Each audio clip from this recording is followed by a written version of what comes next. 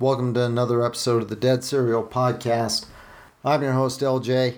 On this episode, I'm excited to sit down with Joey Briggs out of LA. He's the frontman for the punk rock and roll band, the Briggs. He also has an awesome solo career that he's kicked off within the last decade or so. We sit down and kind of catch up with Joey, see what he's been up to. I've been looking forward to this interview for a while. So without further ado, Joey, what's up, man? How are you? I'm doing all right, man. Hanging out here in Los Angeles. Nice. Well, and you are the front man for the rock and roll band, the Briggs, and you also do some solo shit under Joey Briggs. Yeah. And I've been harassing you on and off for over a year now to come on my podcast, and you finally took the bait for some reason. Well, it's funny. It's like sometimes I feel like if I don't have like a lot going on, I'm just like, well, what do I have to talk about? Just like I'm just sitting around being a dad, and so like sometimes I just feel like, well, if I don't feel like I have enough of a something cool to talk about, I'm just like, what's the point? And I can respect that. But it seems like you do have quite a bit, or at least a little bit going on right now. A little bit. We've got some stuff going on. Yeah, it's been fun. We're finally actually getting off our ass a little bit and putting some stuff together. I mean, yeah, we did a re-release for Numbers this year, which is pretty exciting. I mean, basically that record's been gone for probably close to a decade. Like Disaster Records, which was Dwayne Peters' label, has been defunct for some time now. Okay. And once it went out of print, like once the copies were gone, they were gone. Like it was like, and then they didn't even keep it up on iTunes or in any of the digital formats. So it was just gone, Right. Which is kind of depressing for me because it's like, it was my first real, like what I would consider my first real, like record, that was like on a label and stuff like that. And it was a killer fucking album from 2003, if I recall correctly. Oh, thank you. Yeah, exactly. So yeah, we recorded in December 2002, and then came out in 2003, and yeah. So I mean, like I was pretty bummed out that it didn't exist, and then when the owner of the label had hit me up about taking it off his hands because he didn't want to do anything with any of the stuff that was on Disaster. So I did that. I went, you know what? I'm going to take it. I will actually do want it, and I'll put it out myself. And, as that way it still exists, I feel like it's a pretty, it's really true to that particular time. I feel like too, like in that sort of early 2000s, late 90s kind of vibe where things were kind of in that mode. It's to me, it reminds me of that exact moment in time and how things were, with the scene and stuff. So, nice. Yeah. So like, it's, even though like there's certain things about it that obviously if I were to do it as a musician now, it would be different, but whatever, it is what it is. It's kind of a piece of history. It's kind of a piece of my musical history anyways. Well, I think it's awesome to see it again on streaming services like Spotify and to be able to tune into it and have it readily accessible, because it is, not to toot your ego, but it is a killer album. And I can see what you're saying, where it kind of sets a tone and a pacing for the music scene, or punk rock, and particularly at that time. And I was just jamming some of the albums of the Briggs the past few days, kind of getting amped up for this interview with you. And it was nice to be able to return to that on that format. I hate to admit that my go-to is Spotify for music, man. Well, it's so easy, and it is like everything's at your fingertips. I personally don't have it, but I used just like the free version for many years. and yeah, it's just, no, it's great that you can just look something up and boom, it's there. And there's just so much, just available to you. Actually, funny enough, I guess this is probably even at this point sort of archaic, at least as far as the kids go, is that I use YouTube is for listening to music. So like whenever I'm looking up a band or whenever I want to listen to a record, I'll just like type in, so and so band full album, and I'll just try and find it on YouTube so I can listen to it in my car or whatever if I don't have the record. So, but yeah, no, but I don't give a shit. Like I don't have a problem with it. I mean, I think that there are certain practices that Spotify do that are probably not the best, but I think that it's such a weird gray area. It's such a hard topic really to tackle as far as like, streaming royalties versus obviously buying a song, you know what I mean? And how that all kind of works.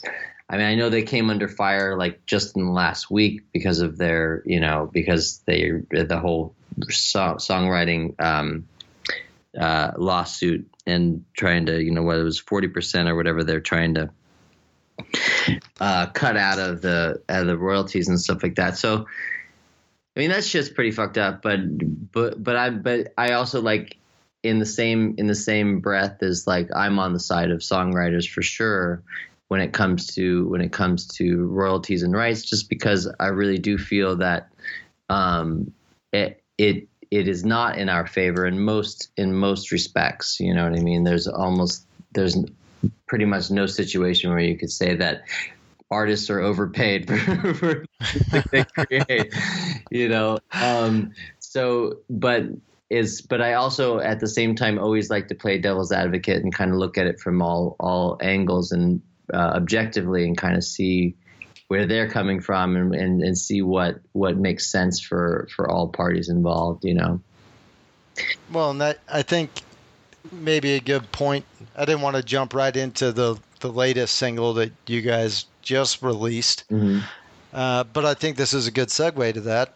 But I'm obviously talking about the Cock Spark cover of "Because You're Young" with the Briggs featuring Matt from Noise. Yeah. Fucking phenomenal cover, dude. I played it for my homie the other day and he's like, "What?" I'm like, "Wait for it."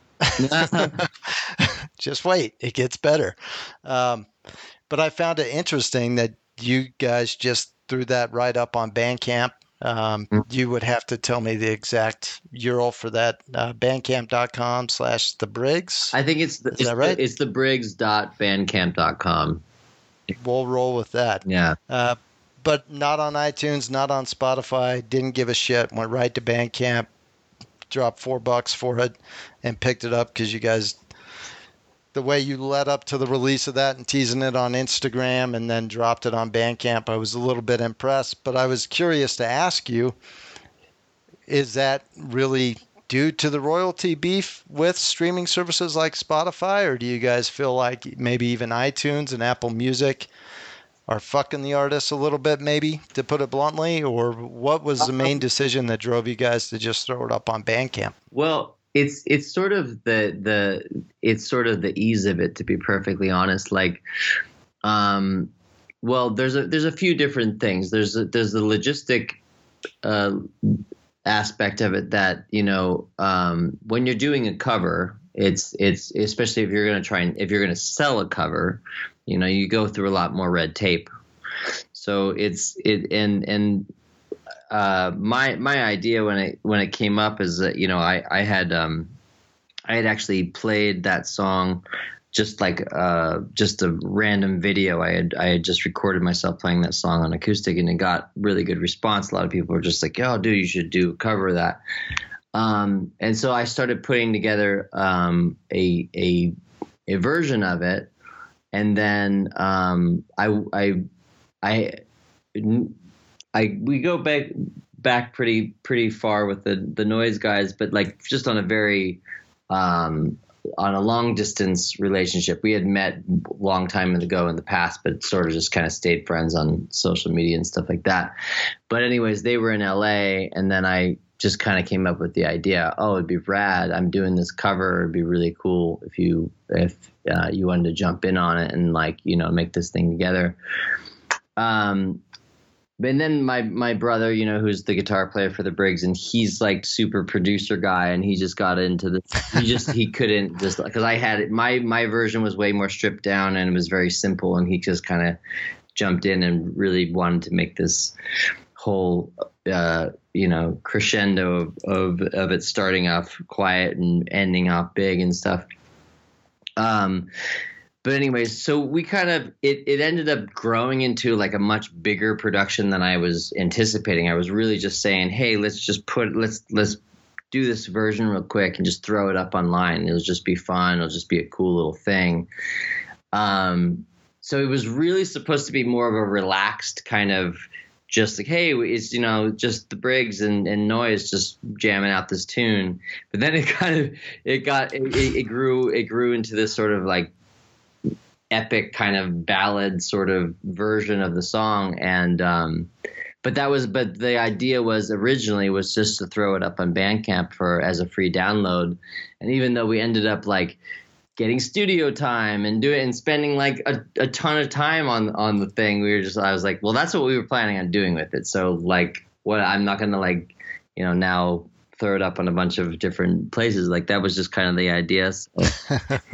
But that was a long way to tell you the story of how it basically, you know, how it wound up just on Bandcamp and not nowhere else. But that is one of the reasons, though, is just that like doing a cover, it's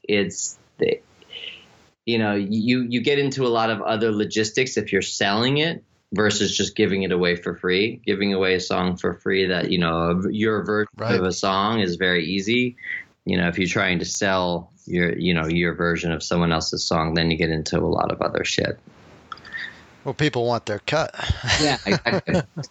And when there's probably not a lot to go around in the first place and you're spending money on studio time, because I imagine that would cost a pretty penny or at least a dime. Yeah, I mean, you know, it's just you've got to have some sort of monetary benefit as an artist. Absolutely.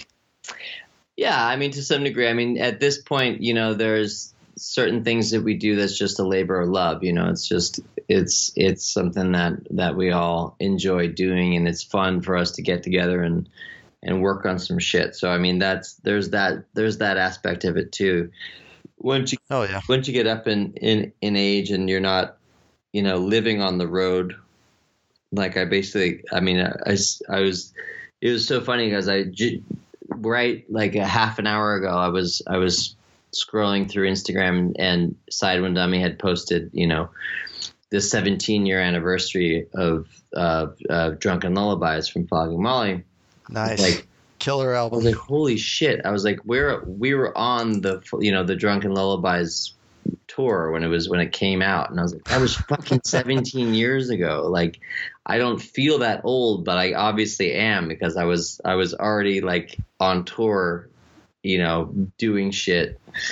And that wasn't even the first record, you know what I mean? That wasn't even their first record, and that was fucking 17 years ago. It just blows my mind. It's insane how quick time goes. I had the courtesy of having Lenny Lashley on a few episodes ago, and yeah. Obviously he's part of the Street Dogs now, and we've talked a little bit more about Lenny Lashley's Gang of One, but it did remind me that I was on the street team for the Savin Hill album. Nice. For the Street Dogs in 2003, dude. And I'm like, holy fuck. Yeah, we went up on their first tour to, you know, when they put out Savin Hill, that first tour they did was with us, you know. I saw you guys at the Avalon, I believe it was, on Lansdowne Street in 2003 for the first show of the Maiden Voyage tour for the Street Dogs. And that show was actually, I'd heard the Briggs before then, but I've never saw you guys before that. And that really caught my attention, just the energy and the sound and the way you guys delivered. I was kind of like, who in the fuck are these guys? Oh, nice. What were you doing in Boston? So at the time, I had a girlfriend, and she was from Salt Lake City as well, but she had a scholarship to the School Museum of Fine Art out there. So I would go out there for 4 to 8 days at a time Ah, every month throughout the school year. And at one point, tried moving out there and burned through my savings within like 4 months. Wasn't about to get a job flipping burgers, had killer job opportunities waiting for me back home. And honestly, I missed the hell out of the mountains. And so I came back. there you go. Fair enough. So it was somewhere in that chaotic Scotch fueled time I spent in Beantown. Nice. Wanted to keep things going. It seems like, as opposed to talking about your albums coming up outside of Numbers, which was a re-release, which is awesome. The Coxbar cover, Because You're Young. I got to talk to you a little bit about Control Alt Right Delete, Okay. because that single I feel like really hit home an extremely important message. Mm-hmm. And as far as punk rock and politics go, and telling Nazis to go fuck themselves is something I can definitely get behind. Mm-hmm. And being a fan of the Briggs, speaking of being blown away, that track blew me away. And I'm a little bit curious. You have a part of the lyrics that are in German Uh-huh. in that song. What are you saying in German in that song? If I can remember, I haven't listened to the song in a while, but I think I was saying basically like, now you're saying Sig Heil and, but it's kind of just it's sort of a joke because like, you're not even, if Nazis were around, you wouldn't be on the right side of the fight. It's basically kind of what I was trying to point out. Nice. Like it was sort of similar. Like I was sort of inspired by even just like from Dead Kennedys, Nazi punks fuck off. Nazi punks fuck off. He says if the Fourth Reich was here, you'd be the first to go. Kind of that was sort of the mentality of it was sort of that kind of vibe. Because I speak German. I mean, I started learning German about 10 years ago. And so I'm not a native speaker, but I just thought it would be kind of a funny. It would be sort of an interesting perspective that here's a guy that is absolutely not in agreement with what you have to say, yet somehow I'm the one that understands the language, and you guys are walking around with fucking swastikas on your arms, Yeah. But yeah, it was an interesting thing. It was such a heated topic at the time. I mean, not that it isn't now, but it really just like, it was right when it kind of started where I was just like, what the fuck is going on? I was so confused by this sort of this kind of white collar, yuppie, white American thing that was, and all these guys are like, throwing up Nazi salutes, and I was just like, this is so strange. Like, where am I living? What is happening right now? Because I just remember, like when I first started out in the scene, in the late 90s and stuff like that, it was like that shit didn't really fly. You know what I mean? That was it absolutely didn't. That was such a, and now that to see that be like trendy and cool with like the young kids and stuff, I'm like, whoa, I'm not into this at all, so. It was kind of like stepping into an episode of The Twilight Zone from my perspective. And yeah, and it was like the swastika in the sense of being a Nazi and being proud of it and wearing it as this bullshit emblem of pride. And it reminded me a lot of the whole Confederate flag thing. Like, you're waving a flag of the side that fucking lost. Yeah. And how can you take pride in being a part of something my grandpa at 17 enlisted in the Army to go and risk his life and stop himself. Like, do you now realize how bummed your grandpas probably are looking at you, you pieces of shit? And I don't know, I'm getting a little bit personal on it, but hey, that was kind of my take. But I had to ask because I don't speak German.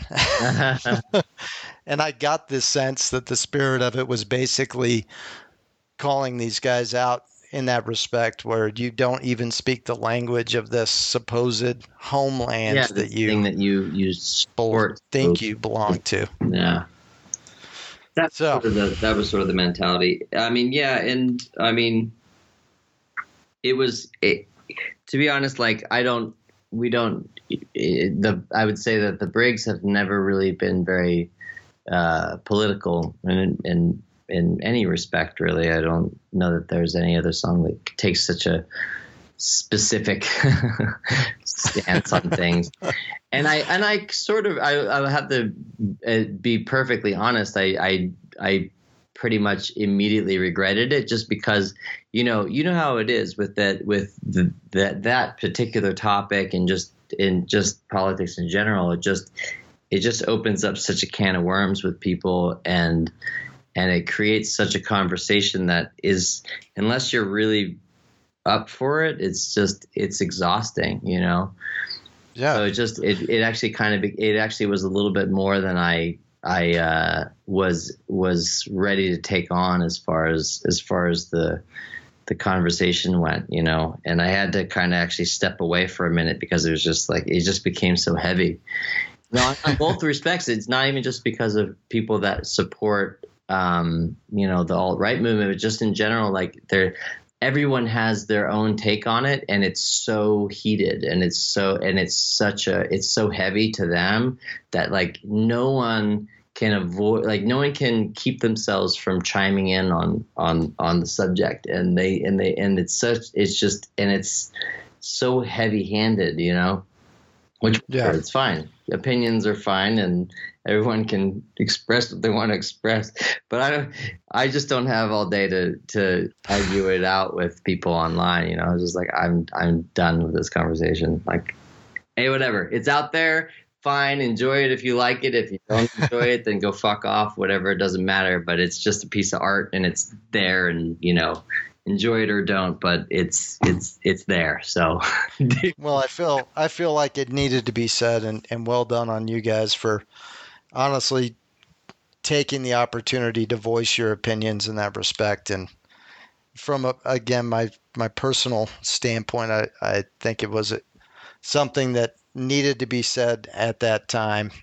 And I try to stay away from politics on the podcast, but more and more I'm throwing in Easter eggs of either Indiana Jones talking shit on Nazis, or Robert De Niro talking shit on Trump, or whatever. And I think it is important to be vocal at times. And if something has to be said, you need to say it. And kudos to you guys for doing that at a time where I feel like we needed to.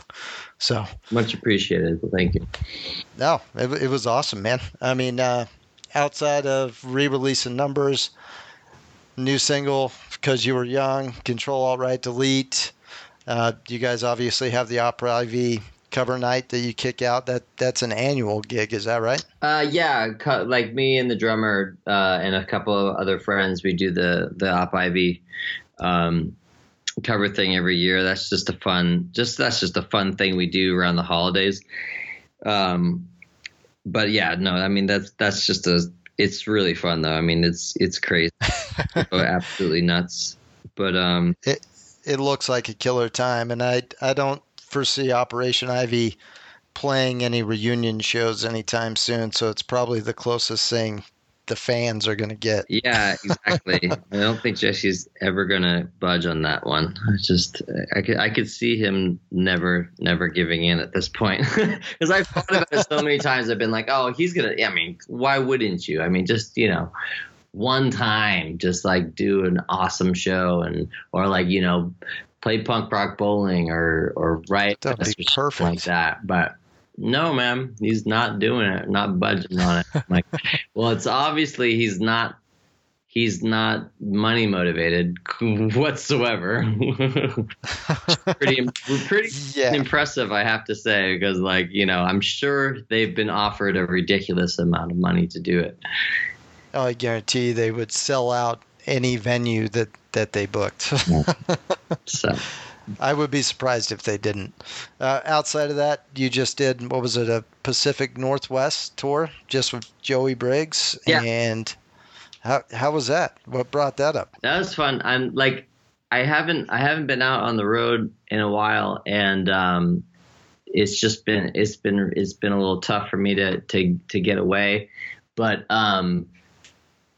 my friend Jeff Berman from Divided Heaven, he's very consistently on the road and constantly touring, and he had invited me to come with him to do this trip, and we're very good friends, and we've done a tour together before, just the two of us in his Prius, and and so like when he's like, yo, I'm just going up for like five shows, like, you want to do it? And I was like, perfect, let's do it.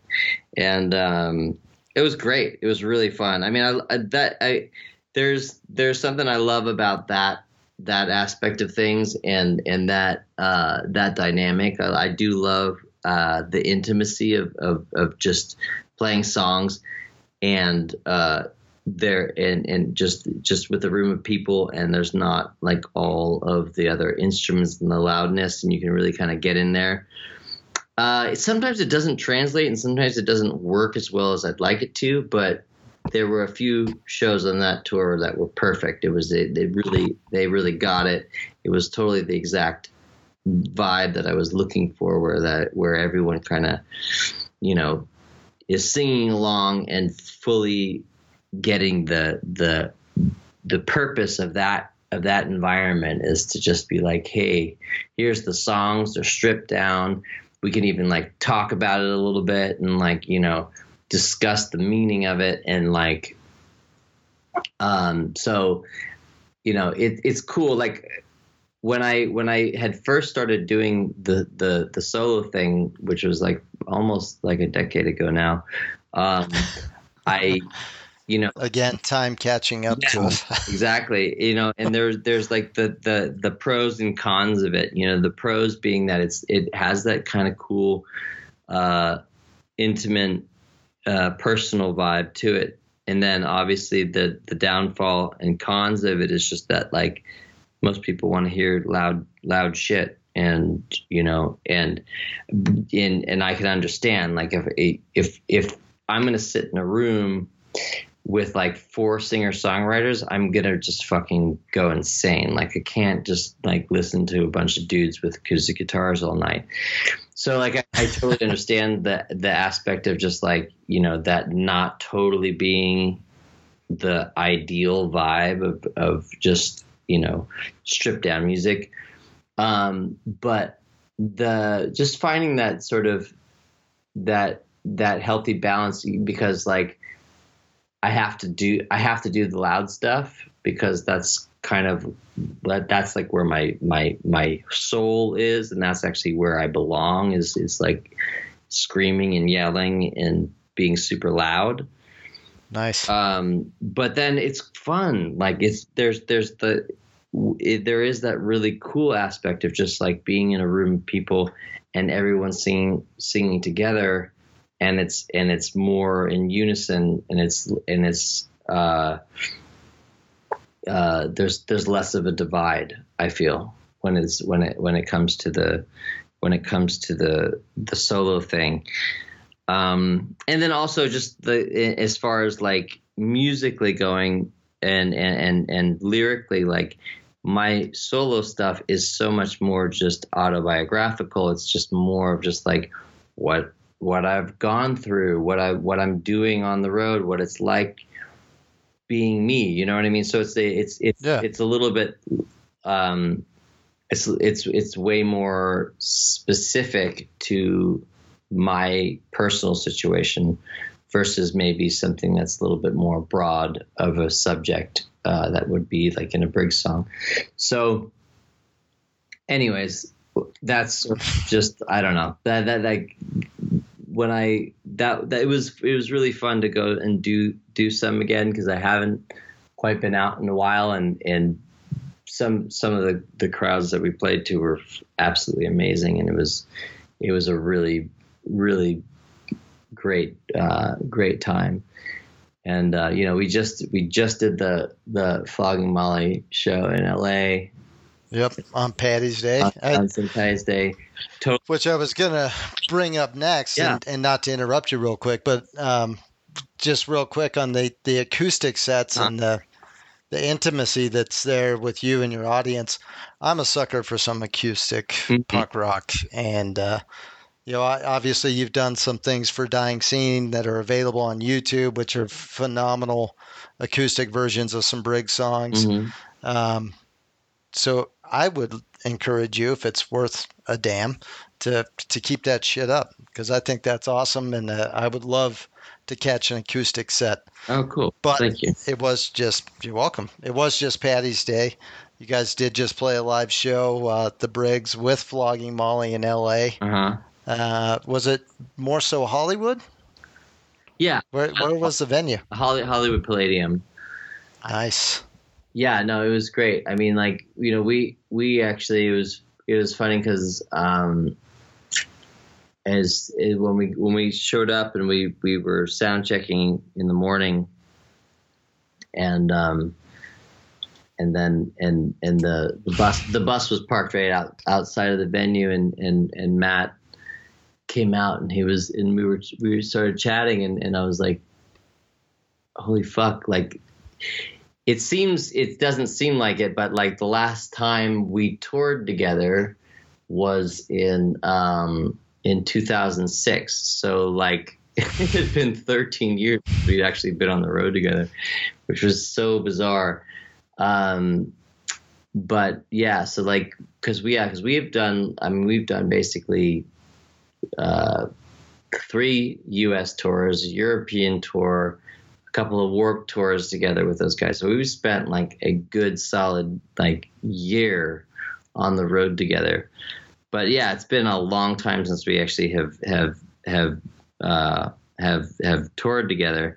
I've seen a couple of guys here and there, like Nathan I've probably seen the most. But yeah, no, so it actually had been quite a long time. So it was fun to kind of reconvene and chat and have a good time. But yeah, no, it was really cool. It was a really fun event, and they really that their whole, what I love about Flogging Molly is just that, like, it's so much about their live performance, and it's so much about just the energy of the show. And I don't think I don't put on a phenomenal set. Yeah, I don't honestly feel like their records can ever hold up to that live show. Not as meaning it as a disrespectful thing. It's just I'm always so impressed by the way they play, and I'm always so impressed by the way I feel when they play. Just like the amount of energy that they give off, and it's just it's so insane, and I actually I had a friend of mine had given me this really fucking cool hat earlier, right after we played, and when I was hanging out during Face to Face's set, chatting with some friends, and then as the moment Flogging Molly hit the stage, I was like, you know what? I'm gonna fucking go in the pit, and I'm gonna have a good time. This is gonna be awesome. And then, like, I immediately regretted it. Like, probably 2 seconds in, like, my hat went flying off. I fell to the ground with like 3 other people. Like, we just kind of all toppled on each other. And then, like, I got, lifted up by people. Everyone was being very respectful, but still, like, it's just a train wreck. And then got up, and then like maybe 5 seconds later, I got knocked by someone else and went flying to the ground. And I was just like, oh man, I got out of the pit after that point. And I was like, I don't think I can do this anymore. I might be done with that stage of my life. We have, I know what you're talking about. We had a local musician, a friend of mine who passed away a few years ago here in Salt Lake City, in the hardcore scene, put together a benefit show. They actually did a 21 plus one night and an all ages the next night. Mm-hmm. And the all ages one, after a Real Salt Lake game, I think we might have actually played LA Galaxy and lost that night. But then we cut out, went down to the bar, caught a local Legends clear, kind of a big deal to hardcore music here in Salt Lake City, and caught their set. And that wasn't too bad. So the next night I thought I would be absolutely fine, and got in the pit a little bit and got front and center. And the next day swore I was never doing that again. Being in your mid to late 30s as opposed to your early 20s or late teens, It takes a total different beating, dude. I know, it really does. I feel you on that note. Yeah, and I mean it's funny because like it was probably my last. It was my last attempt since the last time I did it, which was when Coxbar was playing at Punk Rock Bowling, and pretty much almost the exact same thing happened, other than just the fact that I was standing at the front of the stage. I was like, oh fuck yeah, this is gonna be so rad. It was a club show, and like this is super intimate, super small, and then like 20 seconds in, just beers flying all over the place. I'm getting elbowed in the face, and I'm just like, cool, I'm gonna hang out in the back of the room so I can watch the show and enjoy it and sip my beer. I'm gonna put my earplugs in and go back there. Some dude, like, I was like, all right, cool. So I honestly, like, I love the idea of it. I love the concept of a pit, but I think at this point I just enjoy a show more when I just watch it. I concur. We're getting old, I think, is what that is. I think that's what it is. I hate to admit it, but no, dude, that's awesome. I am a little bit curious. With the Briggs, you release a couple singles over the last couple years. You play another live show with Flogging Molly, and is there maybe a potential Briggs comeback in the works here? Do you guys think a full LP or maybe even another EP like the self-titled Briggs album a few years ago is coming? Maybe a potential tour? Any spoilers you might want to let me in on? Well, yeah, I mean, it's been in discussion for sure. It is something that we have discussed. It's like we kind of go back and forth with it, and our schedules are so gnarly. Just like all of us are so different in our worlds. And so that sometimes is what kind of prevents us from doing things more often. But it has been discussed, and definitely even just from this last week, just with the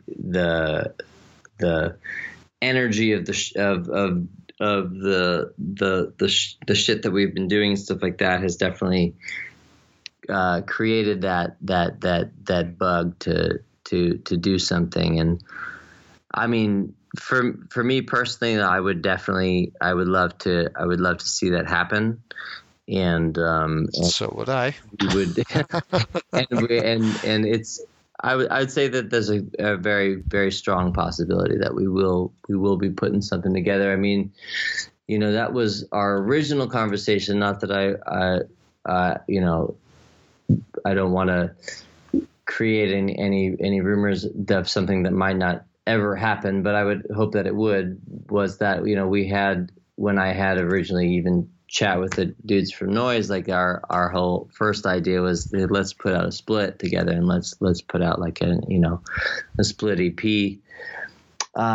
So you should do that too. That would be cool, and I think that would be a fun start. I think, because I mean those dudes are great, and I think we gel together really well. And now that I see that, like, even when we work on a song together, it sounds really cool. So like, I'd be down to do some more of that kind of collaboration and stuff like that. And that's something that also really inspires me, is just to collaborate with people, like with good people, Yeah, absolutely. Have some fun with it. I mean, I think that there's a lot of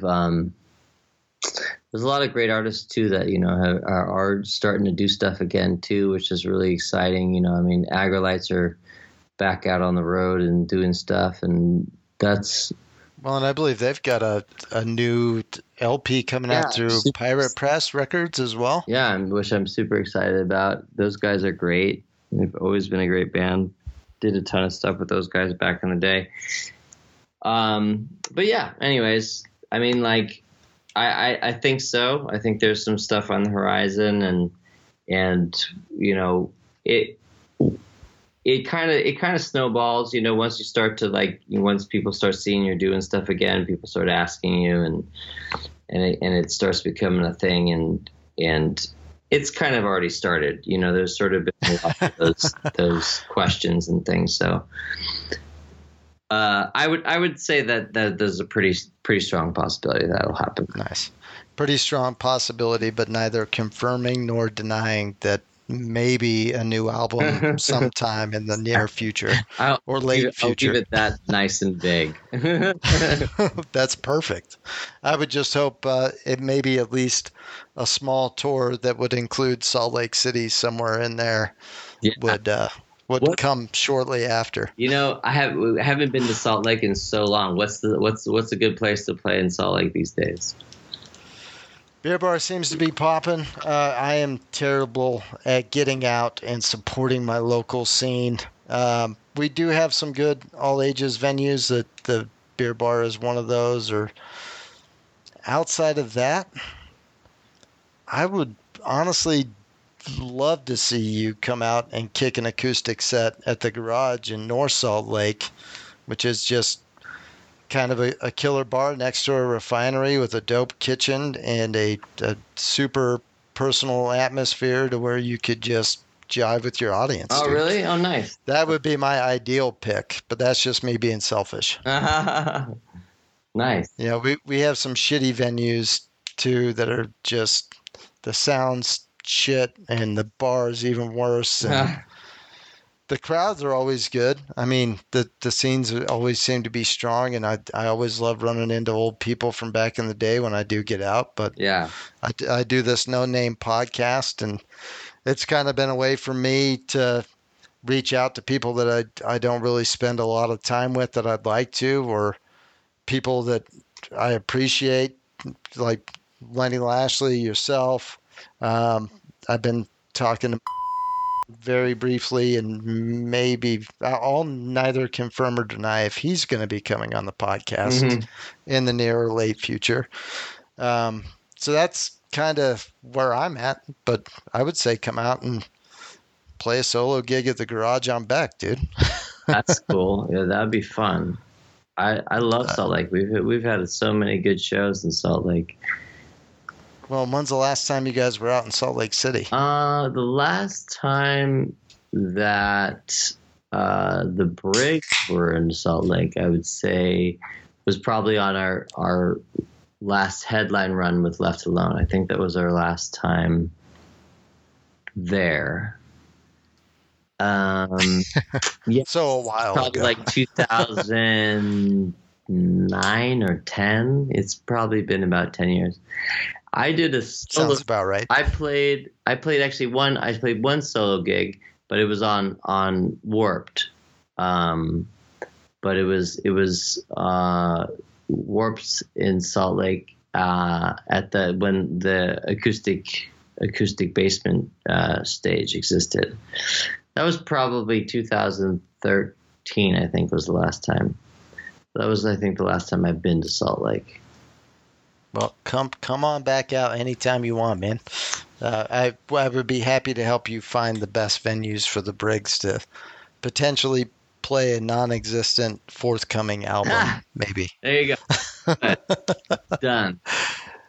I think as far as kind of catching up with what's been going on lately, that's about all I've got for you. I would be a little bit curious as to where you really first got into music and what maybe some of your inspiration or motivation is for being a musician. I'm sure it's not easy to be a vocalist and a guitarist. And what got you going down that road, man? Well, actually, I started out on drums when my parents were really big music fans. They weren't musicians themselves, but were very big music fans. And when my when I was around like 10 or so, my brother and I both got guitars, and he actually learned how to do stuff with it, and I just kind of didn't. And then I realized that actually maybe guitar wasn't the thing for me. And then I picked up the drums, and then so like that was sort of that was where I started, and actually it kind of worked out great because then we had a little bit more of like a actual band dynamic because he was doing guitar and I was doing drums. So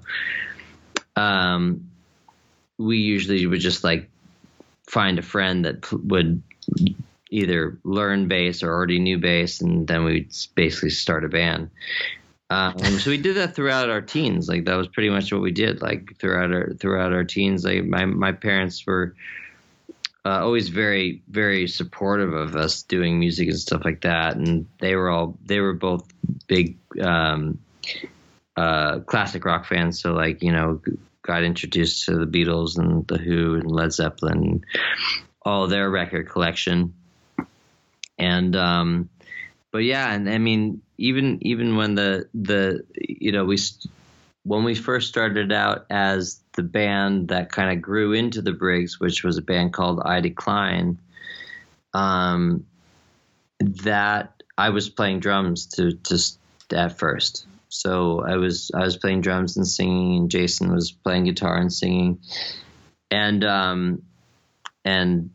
Duck, the original bass player for the Briggs, was in it. So it was just the three of us, and then we ended up getting like a cease and desist for the name I Decline because some random bar band in Chicago owned the name for it. So they were like, yo, you got to change your name or pay us a bunch of money. So we decided to change our name.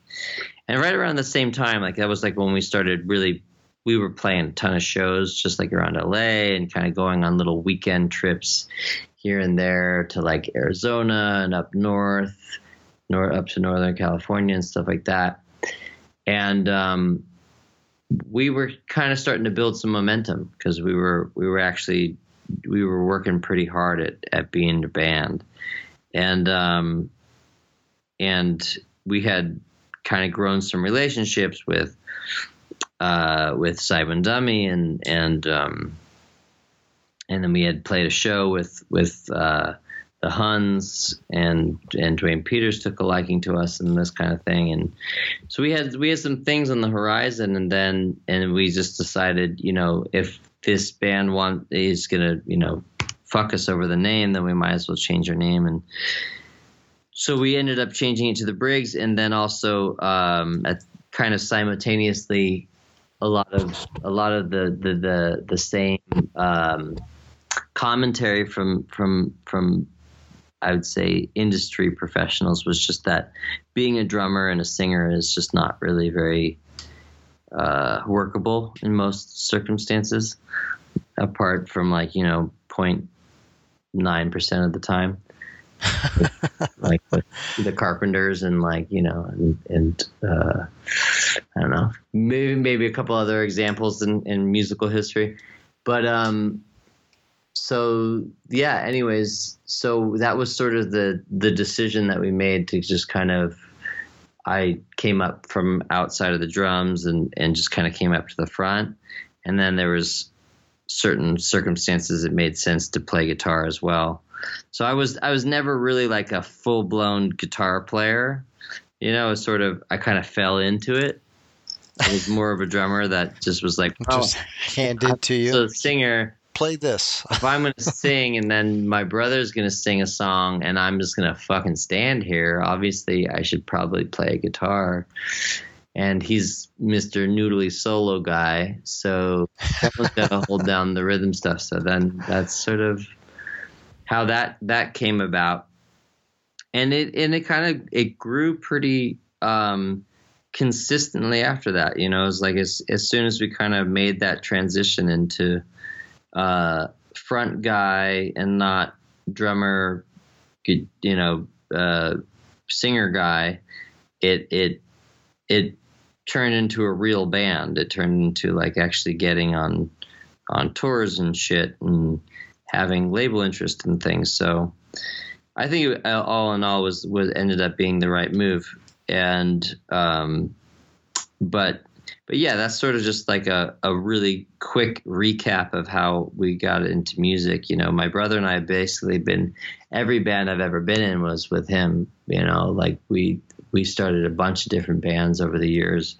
Just that's got to be an awesome bond for you to have with him and vice versa. And yeah, something intimate for you guys to share like that. That's fucking rad. Yeah. And I mean, we've come full circle in a way. Like, you know, we became, especially towards like the end of our really active days as the Briggs, we became very, I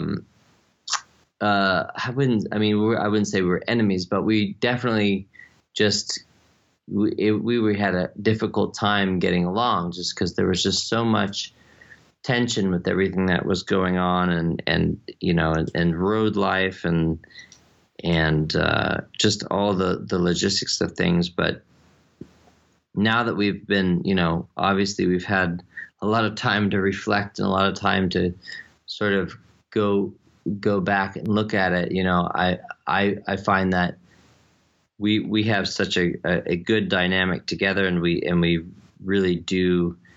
We're kind of counterparts in a lot of ways, whereas like, you know, I can see that the things that I don't really thrive in are things that he's much better at, which he's much more attentive to detail and on the production side of things, and I'm a little bit more of a broad stroke kind of person. So like, you know, there's definitely those dynamics, and we've definitely learned to appreciate each other over the years, just because we, you know, we've basically been through it. We've been through it all together. And and I've even had that time alone doing solo stuff to also appreciate the things that he brought to the table, you know, as far as the production side of things and the more detailed aspect of it. It's just like I'm a songwriter. I'm not like I'm not so much a producer. Yeah, exactly. And like exactly. Like it's just more like I like to write songs and I like to tell stories, but as far as like getting into the nitty gritty, that's for somebody else, you know. No, good. Well said. What would you say are some of your musical inspirations or bands that help motivate you to continue that journey of being a musician, and not only with the Briggs but with your solo stuff? What does Joey Briggs listen to? Let's put it that way. I mean, you know, I listen to a lot of stuff. I mean, I've been really digging on some of the newer punk bands like Menzingers and stuff like that. And then, you know, interestingly enough, like I've always been I'm really a big fan of really good lyricists and people who tell really good stories like Billy Bragg and Elvis. I love some Billy Bragg, dude. Yeah. and Elvis Costello and there's definitely my staples. But interestingly enough, and because I hate to be a nostalgic person, it's not really something I really thrive to do, because I feel like it's better to move forward than to look backward. But recently I've just I've been really digging on some of the more digging into some of the early English punk stuff again, like that I haven't listened to in a long time. Everything from whatever Sham 69 to Angelic Upstarts, just kind of all this stuff and Crass and Rudimentary P9, all these bands, because I find it just so fascinating, because it's, after a while it may not seem like it at the time, but like it has so much to do with history, and it absolutely to do with what's going on, everything that's happening socially and politically in the world has such an influence on the music that gets created. And so that whole movement and everything that was going on at that particular time with all these young people that really started this movement, is just like, it had everything to do with the social climate and the the political space that existed. So like I just find it fascinating just from a historical viewpoint, just looking at it going, wow, this is how people felt, and this was people's outlet at the time, because shit was just so fucking conservative, if for lack of a better word. I just think that, like, the UK was just so suffocated by tradition and proper form, if you will, and I think that just the kids were just screaming like, oh my God, get me out of this, The outlash was brewing for a while, and then it finally overflowed. And then it just came to this thing, and then it was just like this huge outburst of bands that came out, and from all different, they had their own kind of take on it, but it was just, it's really interesting just to see even, the really well-spoken, obviously the Clash was probably one of the best spoken, as far as really definitely one of the best known ones, but not one of the only artists to be but as far as outspoken. But I feel like they had their ear to the ground a lot, as far as like they really were discussing the topics that were at hand. And a lot of bands were too as well, but just as an example of just how, I honestly feel like I don't really even see as much of that now. Like, it's almost like everything's a little bit more of a throwback, and like maybe a little bit more broad or general term, versus like actually talking about really specific discussions that are happening right now, and not just like a general like fuck authority, or you know what I mean, like, but like have a real conversation about something that's happening right now, and something that's really actually brewing in today's society. Well, to kind of bring it back, I think honestly, as cheeseballs it might sound, Control Alt Right Delete is kind of doing that in that sense. Lenny Lashley's All Are Welcome, I feel like definitely is paying homage to that. Yeah. So yeah, maybe the punk rockers aren't really quite dead yet, and we're waking up a No, little bit. absolutely not. I mean, I think that there's a really good resurgence of music that I think is kind of exciting. You know, honestly, like I think that we're sort of due for some really aggressive fucking shit too. Like, you know, like pop punk has come back in a really big way, which is fine, and that's cool. Is it? Okay. All right. I'll be fair. I'm being diplomatic, but the you know, I feel like I'm kind of I see it brewing. Like I see this kind of like, oh, dude, people are ready for some fucking seriously strong, heavy shit, and I kind of dig the fact that's sort of, and I might be totally wrong, but I don't know, like. But I always just take myself as an example. Not that I have my ear to the ground as far as the kids go or anything like that, but even like when you know, I mean, I go way back with the Casualties just to give some perspective. Like the first shit we did together was like in 2001. So like, I mean, that lineup and that band is very, you know, that's a sacred thing in a lot of ways, but at the same time, like I totally get what's going on there. And when in listening to the record, and I'm like, fuck yes. Like I need that right now. I need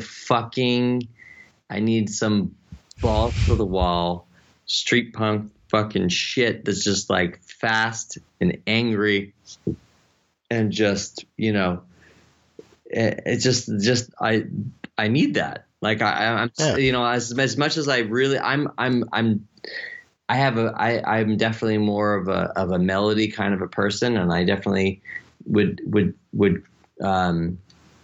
say I lean towards melody in a lot of ways. But right now I'm kind of like I could go away from that for a little bit and have myself some seriously just like very heavy minery fucking songs that are just like I just want to, you know, punch something to, you know, like that's I'm feeling that right now. And so yeah, and it, you know, I feel like everything ebbs and flows, and everything's been very much about melody right now, and I think everything's been very melodic and poppy, and I think it's time for some angry shit. And if I were to write some songs right now, I would definitely feel like I would want them to be pretty heavy.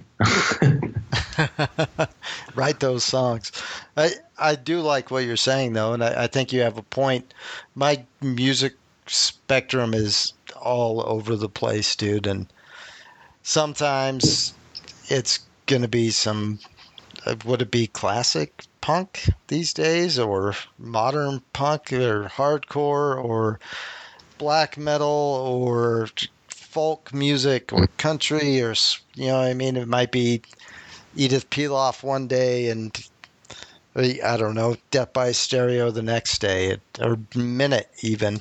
I'm kind of all over the place, and sometimes you need to get a little bit rowdy, and you need to get some fuck yous out there, and Yeah. Now might be a good time for that. I think if that's what you're saying, I'm all on board. Yeah. No, I mean, I just think that, like, you know, it's when you get too much of one thing, it's time for the next. You know what I mean? Yeah, absolutely. And so, like, and I definitely think that we've had enough of sort of the more melodic thing, and I think it's time to just, you know, get some fucking shit out there and really hit it. Lead the charge, man. Write a new Briggs album. But no, seriously, the time for being passive is through, and I think it is time to be a little bit more aggressive, in maybe not a physical violence way, but in a poetic way through music, or, you know, hopefully this through a podcast. Or if somebody wants to do something, they should apply themselves and do it. And if people dig it, right on. And if they don't, they can always go fuck themselves. Yeah. Yeah. So It's really important to have that that perspective too, because it really is just really important just to do something and not really. I mean, and I have to take my own advice on this. I'm not really saying this from a perspective of I'm perfect, but I definitely think that it's really important to just create something and not really without the concern of what the effect will be on the other end. And because I've been there, and I know what it's like to be concerned with that and have that. But I do see that, like, even from any perspective, from whether it's visual art to audio art or wherever the fuck it is. I mean, there's definitely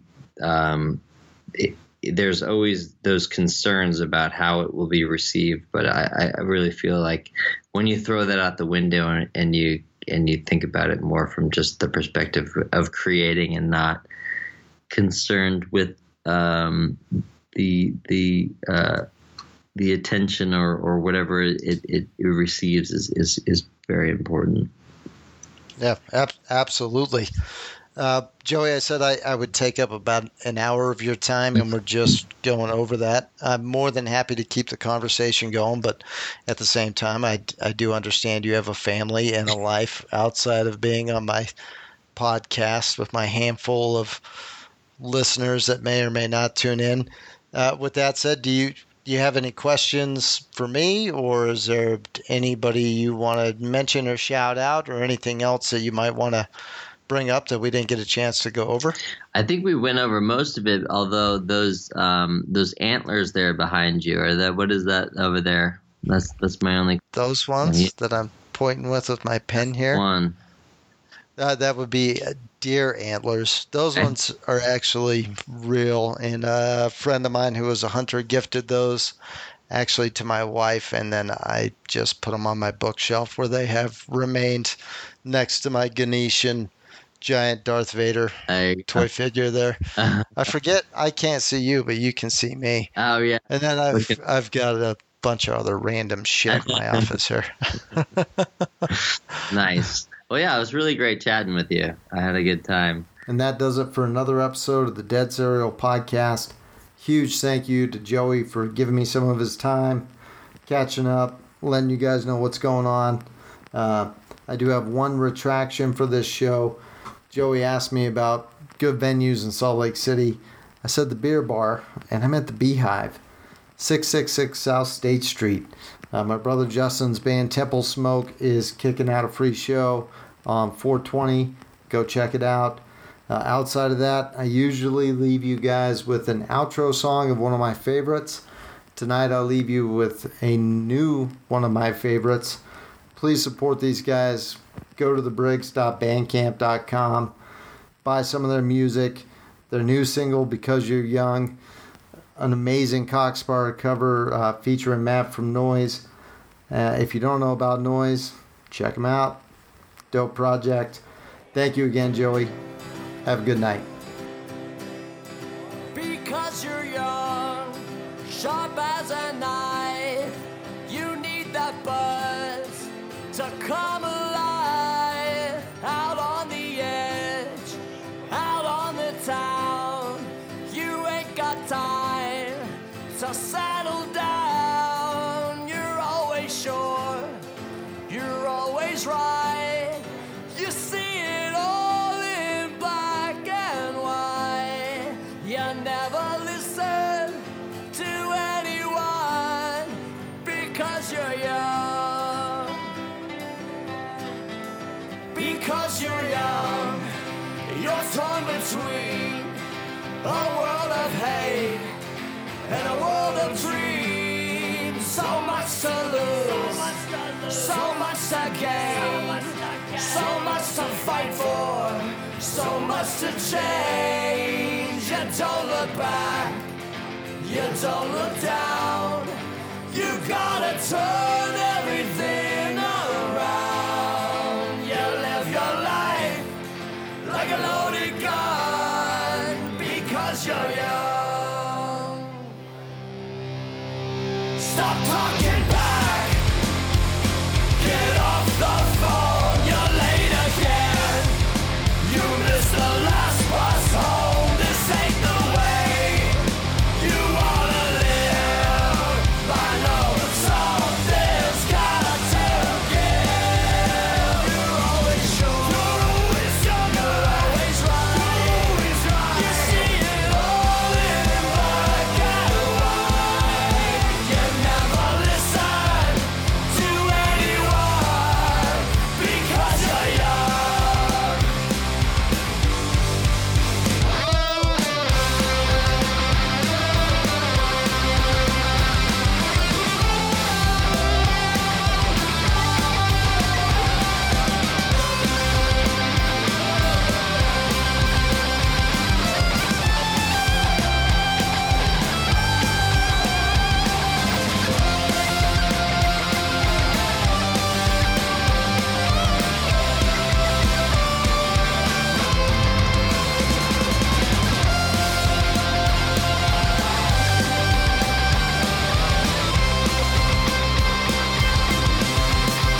Stop talking back.